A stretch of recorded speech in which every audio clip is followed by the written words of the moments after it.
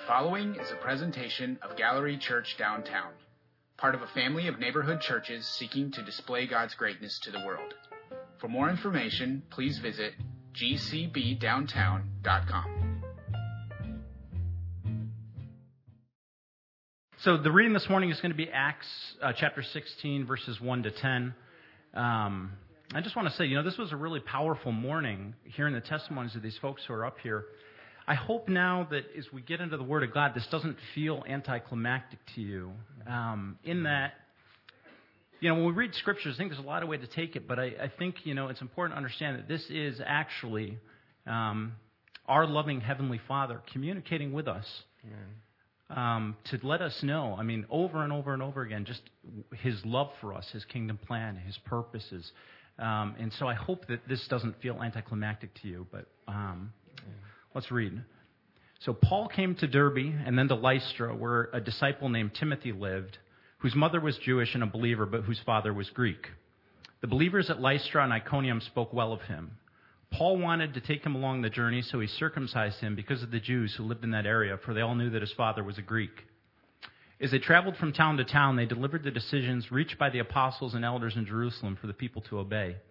So the churches were strengthened in the faith and grew daily in numbers.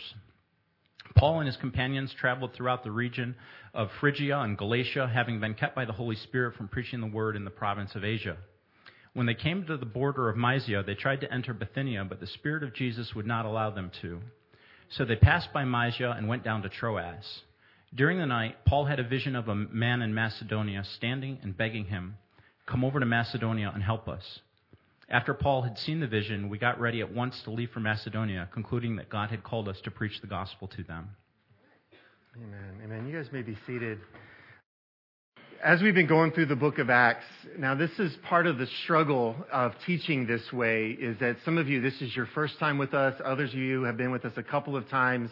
But we are now in Acts chapter 16, which means that if this is your first Sunday, you've missed the first 15 chapters of teachings, which is about 25 Sundays that you've missed so far. And so let me catch you up.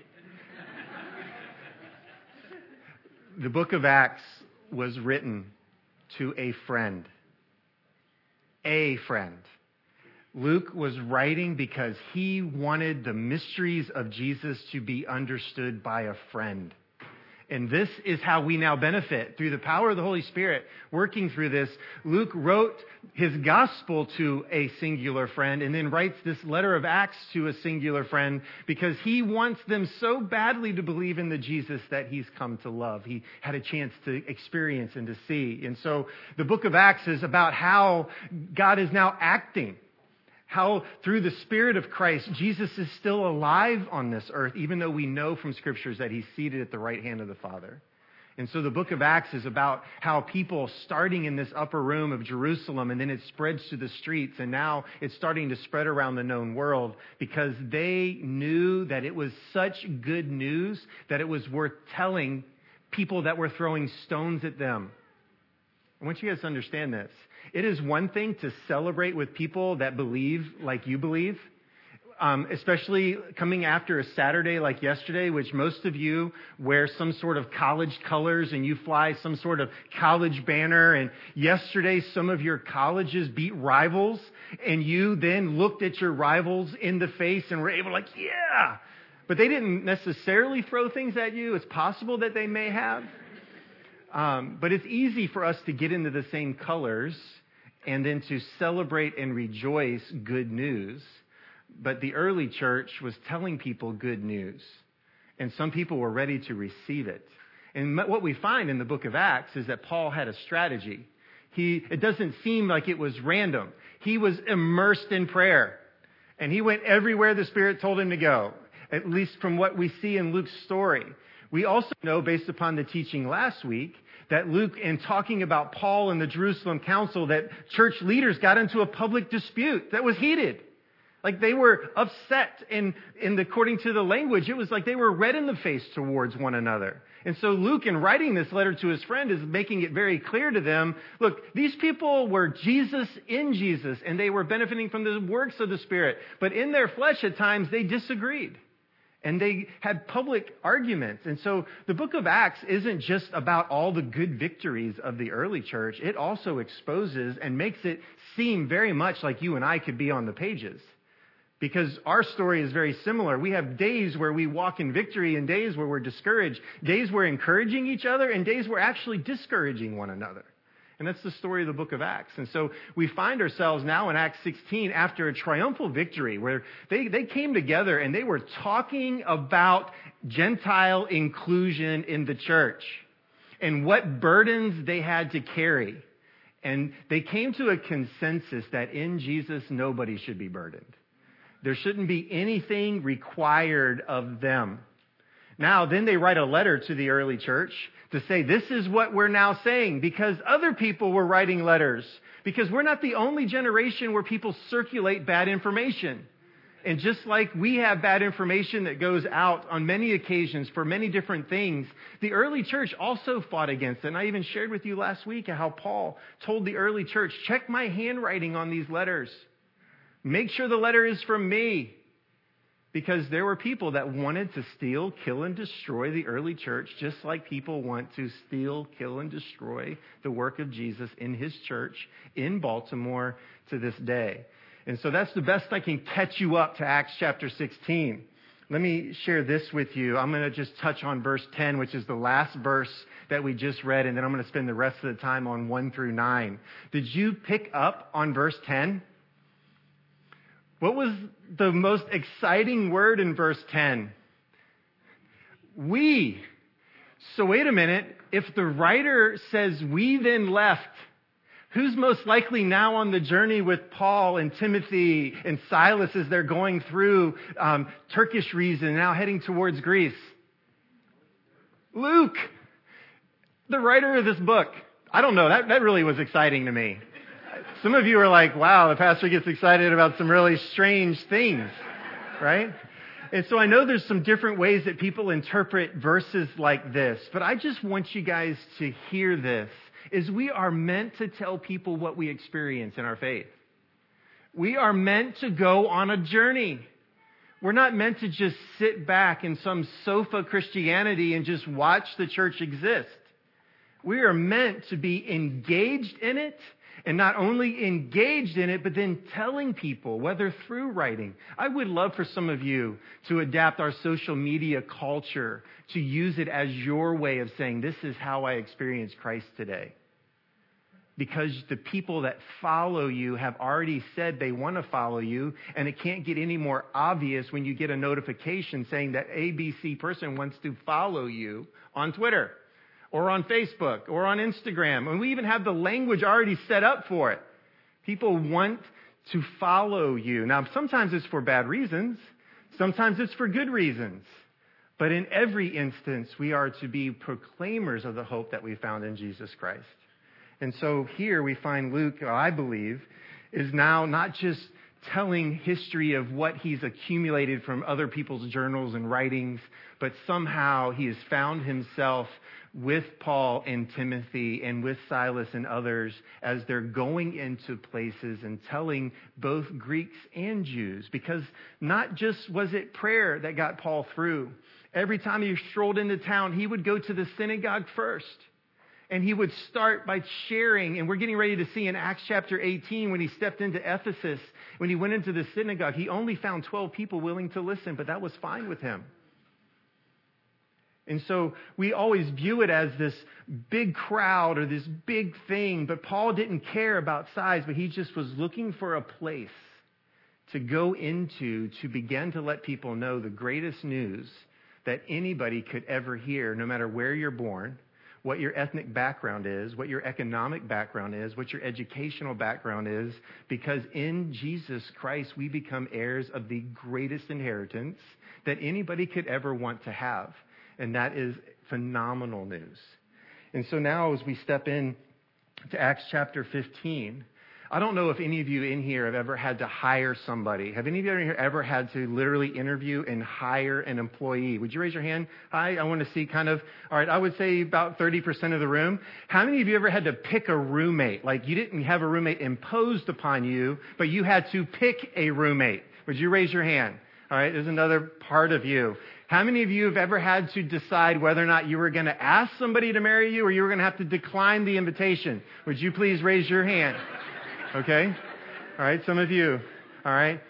So in some way, shape, or form, the majority of us in this room know what it's like to invite somebody really close to you. All right, I want you guys to hear this morning.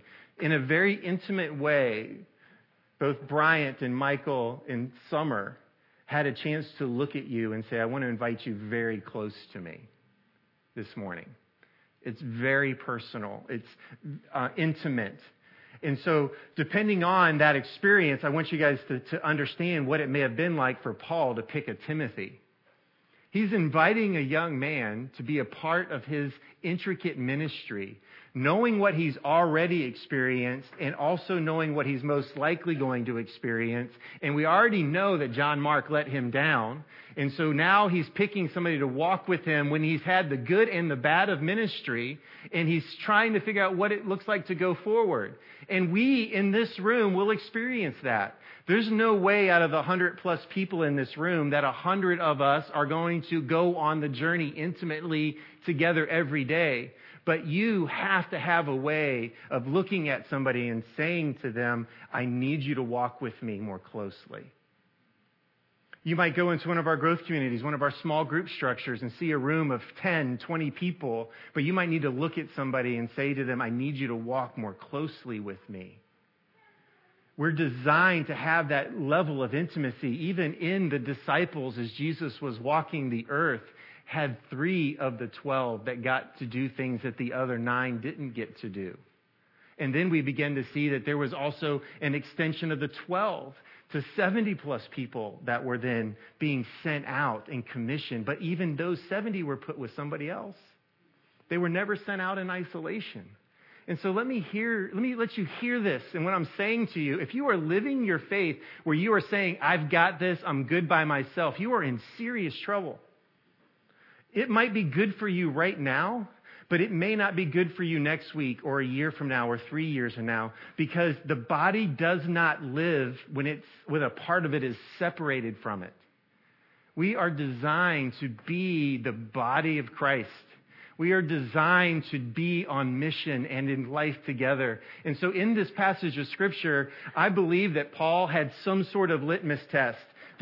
There's other scriptures that support the fact that Paul most likely knew Timothy's grandmother and mother and knew the family story. And so when he rolls into town, it's likely that he may have already met some. But yet, when you get into this part of the country in the first century, it's very likely that the church was still very small. And there weren't a ton of believers. It's not like you could just go up into the Turkish region of the Mediterranean in the first century and Google churches. And a bunch of lists would come up. And the churches that actually put the word church in their name would actually come to the top, right? On the Google search engines. People are like, man, when I Googled the church, your church came up on the front page. Well, we had no idea that when you put Baltimore and church in your name, that Google will automatically bring you to the first page. It was brilliant on our part, right? But what we began to find here in this early church is that they were beginning to see the necessity of everybody's worthy to hear the gospel. Everybody's worthy of being in on this, but I need to invite some people really close because it is going to get hard, and I need to know who I can trust.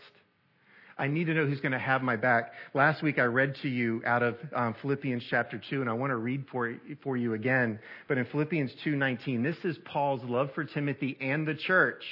At the same time, listen to this. It's going to be on the screen for you. I hope in the Lord Jesus to send Timothy to you soon, that I also may be cheered when I receive news about you. I have no one else like him. Just listen to that. That's powerful. Who will show genuine concern for your welfare. Wait a minute. So he has a deep love for Timothy, but yet he has a deep love for the church, so why would he send second best?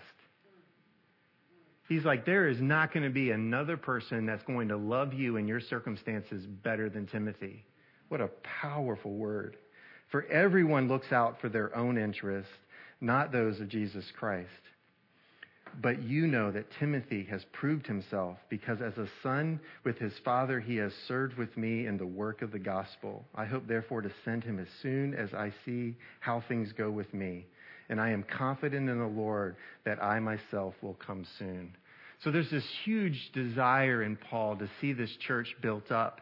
But there's also great maturity in Paul to say, it's not quite yet time for me to send Timothy to you, but he's coming. Now let me have a pep rally, so to speak, so you can be excited. Like, have your oil lamps ready, because when Timothy comes to town, you're going to be taught to be mature in Jesus Christ. He's going to help you navigate conflict. He's going to help you sort through all the letters you've received and be like, this one's false, this one's true, this one's false, this one's true, this one's false, false, false, false, this one's true, right? So he's going to come in and help you navigate what it's like to bring people of different ethnicities together for the first time in church history. He's going to talk to you about what it looks like to set aside your margins, because when the church fights, who gets hurt the most? Say it. Say it loud. The poor. We're going to read in Galatians when we come to January in our time of prayer and fasting that Paul's concern for the conflict of the divisions and the lack of unity was going to distract them so much that the poor were going to be neglected. And so when we spend all of our time arguing theology and arguing all this kind of stuff, and we all still claim Jesus and we claim the Father, but yet we don't get over our arguments, there is a group of people that are suffering because we are distracted. And we need to make sure that we don't lose sight. Because at the end of every day, one of the best ways for the world to see that the tomb is empty and that Jesus is alive is that we're giving away our stuff. But too often we spend more of our time wanting to collect it to fill up our tomb rather than to give it away to make sure it's still empty. We've got to be careful that we don't get distracted. One of the things I love that N.T. Wright said about this particular passage of Scripture in Acts 15, here's a quote. Paul circumcised Timothy, listen to this, not, and as N.T. Wright says, I stress, because Timothy needed circumcision to become a full member of God's people, but because it was going to be much easier to advance Paul's mission if his companions were all able to be seen as proper Jews. Now, let me just say this. Acts 15 was a Jerusalem council, and one of the major points of discussion was circumcision. And so Paul now goes on this missionary journey with Silas, chooses Timothy, and what is the first thing he does to Timothy? But didn't they just send a letter around saying that circumcision wasn't required? Can I say this to you? And I put this on a slide, and it's a little bit farther into my notes, but I just want to bring it forward now. But we sometimes think it would be nice if life were not complicated. But it is. But the complexities matter. Listen to me. All right, let's just, because I did this earlier, Joel and Andrew, I just want to I got to put the names and faces. Both of you stand up just for a second. All right, they're now going to become living. You heard them talk about Scripture reading just a minute ago. Now you get to see them. They're both amazing young men. There's going to be times that I might give Joel some advice that might be different than Andrew. And there's going to be times I might give Andrew advice that's going to be different than Joel. And they're both correct. Now, that's complicated. Because shouldn't it be simple? Like, shouldn't I be able to go to Acts chapter 15 and then look at Andrew and read it, and then look at Joel and read it and be like, everything is equally proportioned for both of you. There's no confusion, and every word needs to be exactly what it is. So, Andrew, you get a pass on circumcision. Joel, you have to be circumcised. Wait a minute, where's the equality in that? Joel's like, I don't necessarily want to be laid up for a couple weeks. Aren't you supposed to do that when you're a baby, like maybe no more than a couple of days old, and then you don't really have to grieve in pain? But as an adult, this really, really is bad. Okay, you guys, thank you. You can sit down. And Joel sits on a pillow. So what we find here in this passage, and I think it's really interesting, because if I work backwards through my notes, if we look at Galatians chapter 2, verses 1 through 5, we're going to find that Titus was told he didn't need to be. So Paul has another young companion, Titus, and Titus is a champion like Timothy, and Paul says some great things about Titus as well, but then Timothy has to be circumcised, but then the believers around Titus were saying, you need to be circumcised, and Paul shows up and says, no, he doesn't. I'm like, oh, Paul. making it really hard on me as a pastor to communicate this to you. You know, it's like, well, what are we or are we not? Does it matter? And I want you guys to understand this in 1 Corinthians 9, part of verse 12 through 19 through 23, I think really does summarize this. And let me share this with you. On the contrary, this is almost in response to what I just shared with you about the confusion of, is it right for Joel? Is it not right for Andrew? And all this in the Timothy-Titus conversation. On the contrary, we put up with anything rather than to hinder the gospel of Christ. All right. Now, that's a powerful statement. All right. Let me continue to unpack this, jumping down to verse 19. Though I am free and belong to no one. Listen, you are free. You're free. Period.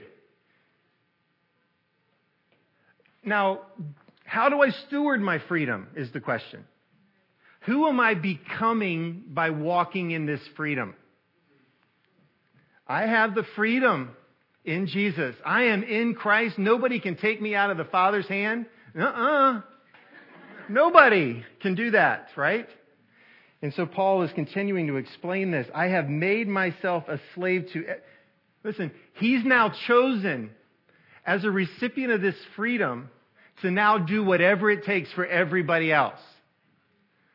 So that means he's giving up his freedom to be safe, to be comfortable, to not have rocks thrown at him, to be knocked out cold like he's dead and drug out of a city, not to have somebody nurse him back to health, not to be bitten by snakes. All these different things that we're going to hear about even more in the book of Galatians when we get to January, but he's saying to them, look, I gave all that up. To the Jews, I became like a Jew to win the Jews. Timothy. And to those under the law, I became like one under the law. Though I myself am not under the law, so as to win those under the law. To those not having the law, I became like one not having the law. Though I am not free from God's law, but I'm under Christ's law. So as to win those not having the law. To the weak, I became weak to win the weak. I have become all things to all people so that by all possible means I might save some. I do all of this for the sake of the gospel that I may share in its blessings. His life of freedom was spent as a servant to other people. And so what is his lesson to Timothy? Timothy, we go to synagogues first, and people know you have a Jewish mother. Because, if I'm not mistaken, in the Jewish line, maternity is the mother, paternity is the dad, correct? All right. I didn't want to misspeak and then have some of you send me emails later, all right? It's pretty easy to know in the maternity who the mother is, right? Do I have to make a picture for you? Okay. But paternity is a different story, right? Okay? It can be a little bit more complicated depending on the choices that we make. And so if you have a Jewish mom, you are Jewish, right? And so Timothy had a Jewish mom, Greek father, Jewish mom. And Paul, now listen, Paul did not do these kind of things apart from a disciplined prayer and fasting life. I want you guys to hear me. Paul isn't just sitting in an office saying, well, what am I going to talk about today? He's not just saying, okay, next. He's not just having people come up to him. He is spending time meditating and praying and fasting and seeking God's face because he knows he's going to have to make public decisions like this. It's going to cost him to know, wait a minute, I've got a group of slaves in the room with me. What do I need to become so that those slaves can know the hope of the gospel? I have a group of business leaders in the room with me right now. What do I need to become in order for them to understand the hope in Jesus Christ? I've got a group of Jewish people in the room in front of me. What do I need to become in order for them to understand more fully the hope of Jesus Christ? Paul is praying and making decisions moment by moment, if not daily, saying, Jesus, how? What do I do? And I'm bringing these people along with me. What is going to amplify the hope of Jesus Christ to the people around me? And Timothy needed to be an amplifying factor. Titus was a voice to silence voices. There were people that still did not understand the freedom we have in Jesus Christ. And so they were putting burdens on others, and Titus became an example of laying a burden down so that others could have a hope found in Jesus Christ. And so Paul is not making things confusing for us. We want it to be simple. We don't want a prayer life. We don't desire fasting. We don't act like we don't know it all, right? Many times, the more education we get, the more money in our bank, the more we think we know everything. Have you ever been around school teachers? Can I get an amen out of you just for a moment? Have you ever had a parent stroll up because they were the best accountant and they come into your class and tell you how to teach English, right?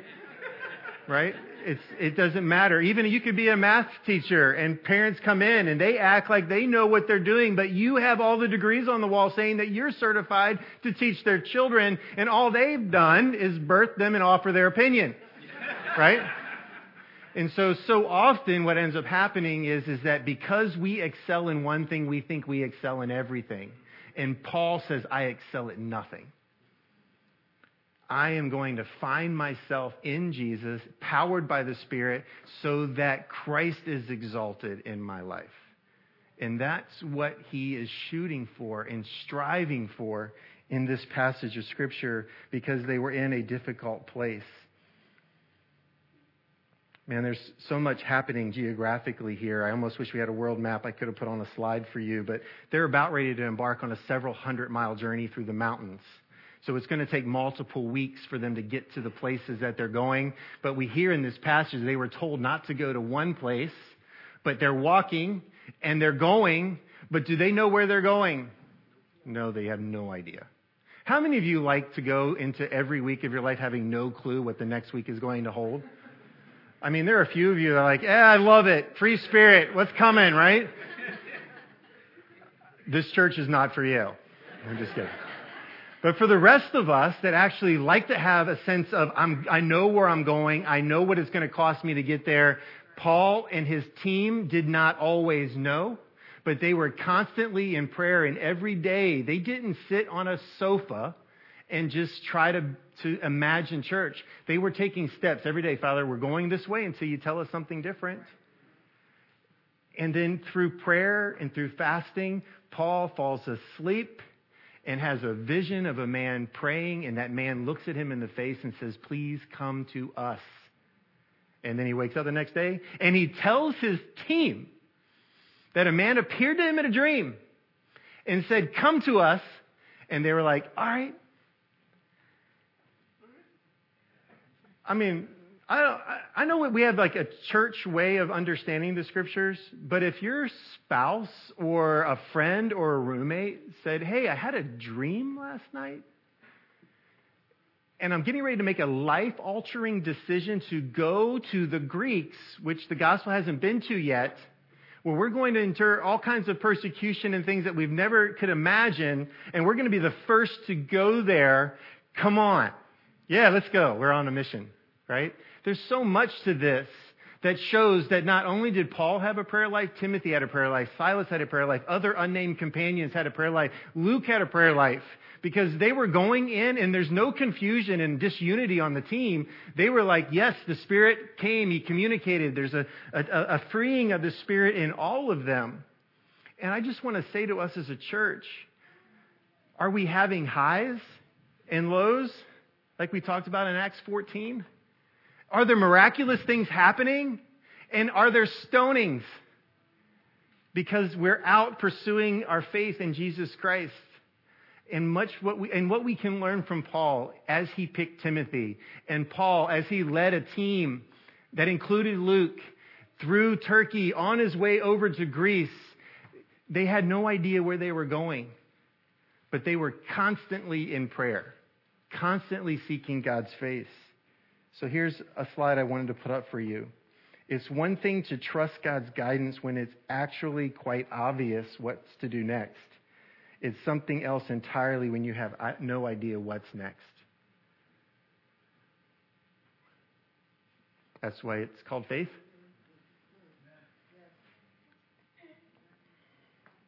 He had a vision at night. So here's my ending slide for us, and this is what I want to put up for you. The weeks of walking and waiting, of wondering and praying had led them to this. Right? This is what Paul and his team are doing in Acts. They are walking and waiting and praying and fasting and wondering and doing healings and being healed themselves. And sometimes they have a place to sleep. Other times they don't. Sometimes they're on weeks-long walk at a time. Sometimes they're in boats. It doesn't matter, but the whole purpose is to say, Father, what do you want me to do? And they waited, but they stayed actively telling people about Jesus until they knew where God wanted them to go next. And I mean, what would it look like for us as a church if we developed such a prayer life that every day we just said, Father, what is it you want me to do today? What is it? Like, okay, I know I got to go to my lab for 18 hours today at Hopkins. But Father, would you let me go there on purpose? Right? It's not just to get a degree behind your name. It's to make a difference for the kingdom of God. And that's something that we all get to do. So some of us, maybe today is the first day for you to take a long walk of waiting. We read the scriptures like everything was microwave. Like they prayed and the response happened right away. And we lose the timeline many times. Because we want everything quickly. Don't make me work for it, Jesus. Just give it to me. Right? And so there's the tension. I am free in Jesus. But if I'm going to live like Jesus, I have to lay all that freedom down so that I can be like Christ to other people, which means I might have some version of a cross to go onto myself. So then we're like, I'll just take my salvation and go to heaven, rather than give my life up now so that others can experience hope. Right? We're meant to bring hope. We're meant to bring life. But a lot of times that means we suffer. That's not like, oh, that's great. I want to be a Christian because I want to suffer. Right? No, because we know what's true is that we are heirs of a great inheritance that is coming. But we're in the in-between. We're the in-between people is what Advent really is all about. We're getting ready to come up and experience. We're in-between people. In between the resurrection and the return. And in the meantime, we need to be family. We need to be there for one another. And we even need to invite others closer so that we can remind ourselves of everything that God has for us. And so this week, some of you walk and wait, but be praying. Don't stop praying because I believe God has something he's leading you towards. Would you stand with me as we pray? And I'm going to invite the worship team back up. Father, we want to hear your voice. We want to know your voice better than any other voice. And Father, we are doing the best to honor you in every aspect of what we're trying to be as the body of Christ. Father, we tried to walk in what we felt like were obedience as steps and how we greeted one another, how we sang, the purpose of the songs we sang, even embracing the testimonies of our brothers and sisters who shared their baptism experience with us. Father, we are wanting to be faithful. But Father, we are still struggling at the discernment of what do I do today? How do I give up my freedom for others today? And so, Father, as we struggle through that, Father, would you continue to let your voice be louder than all the other voices that are competing for us? Father, for those that have still yet to believe, would they hear your voice calling out to them as your loved children, and would they embrace your love and your faithfulness to them and the sacrifice of Christ, Lord? Would they believe that to be true for them? And Father, for the rest of us, we're getting ready to come to the Lord's table. Father, this is a meal that you left for us to come and gather around and to remind each other through the breaking of bread of Christ, through the cup, the blood that was poured out for the forgiveness of our sins. And Father, we come and we hear these words to us and we speak these words to others. Father, out of our love of saying, Father, would you mature us into images of Christ for others? Father, I pray that Christ would be honored and Christ would be glorified in us. And that there would be no more confusion, no more doubts, no more fears, that we would walk in the power that you've offered to us. And so, Father, we love you and we thank you for the gift of your Son. Father, I pray for those today that are heavy-hearted and broken. Would you please give them rest? We ask this in Christ's name. Amen. Amen.